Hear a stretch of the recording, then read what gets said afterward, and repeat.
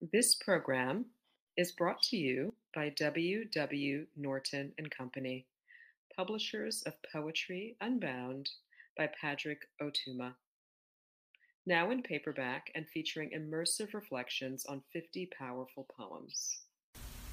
This is Leila Shati, reading After Touching You, I think of Narcissus drowning.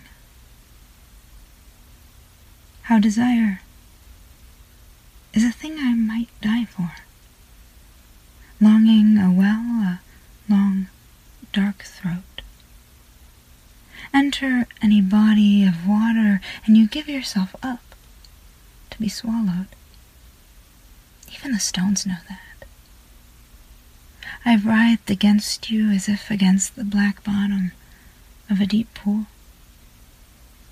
I've emerged from your grip, breathless and slicked. How easily I could forget you, as separate, so essential you feel to me now. You beneath me like my own blue shadow. You silent as the moon drifts like a petal across your skin, my mouth to your lip.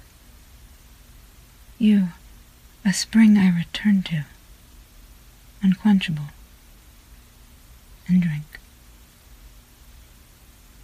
About this poem. I turned to the myth of Narcissus as a way to understand a man I loved, but the myth ultimately revealed to me at least as much about myself.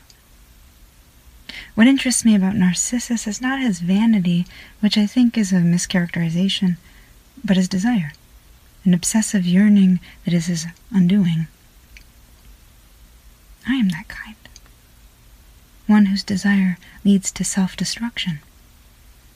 One who knows this and still chooses it.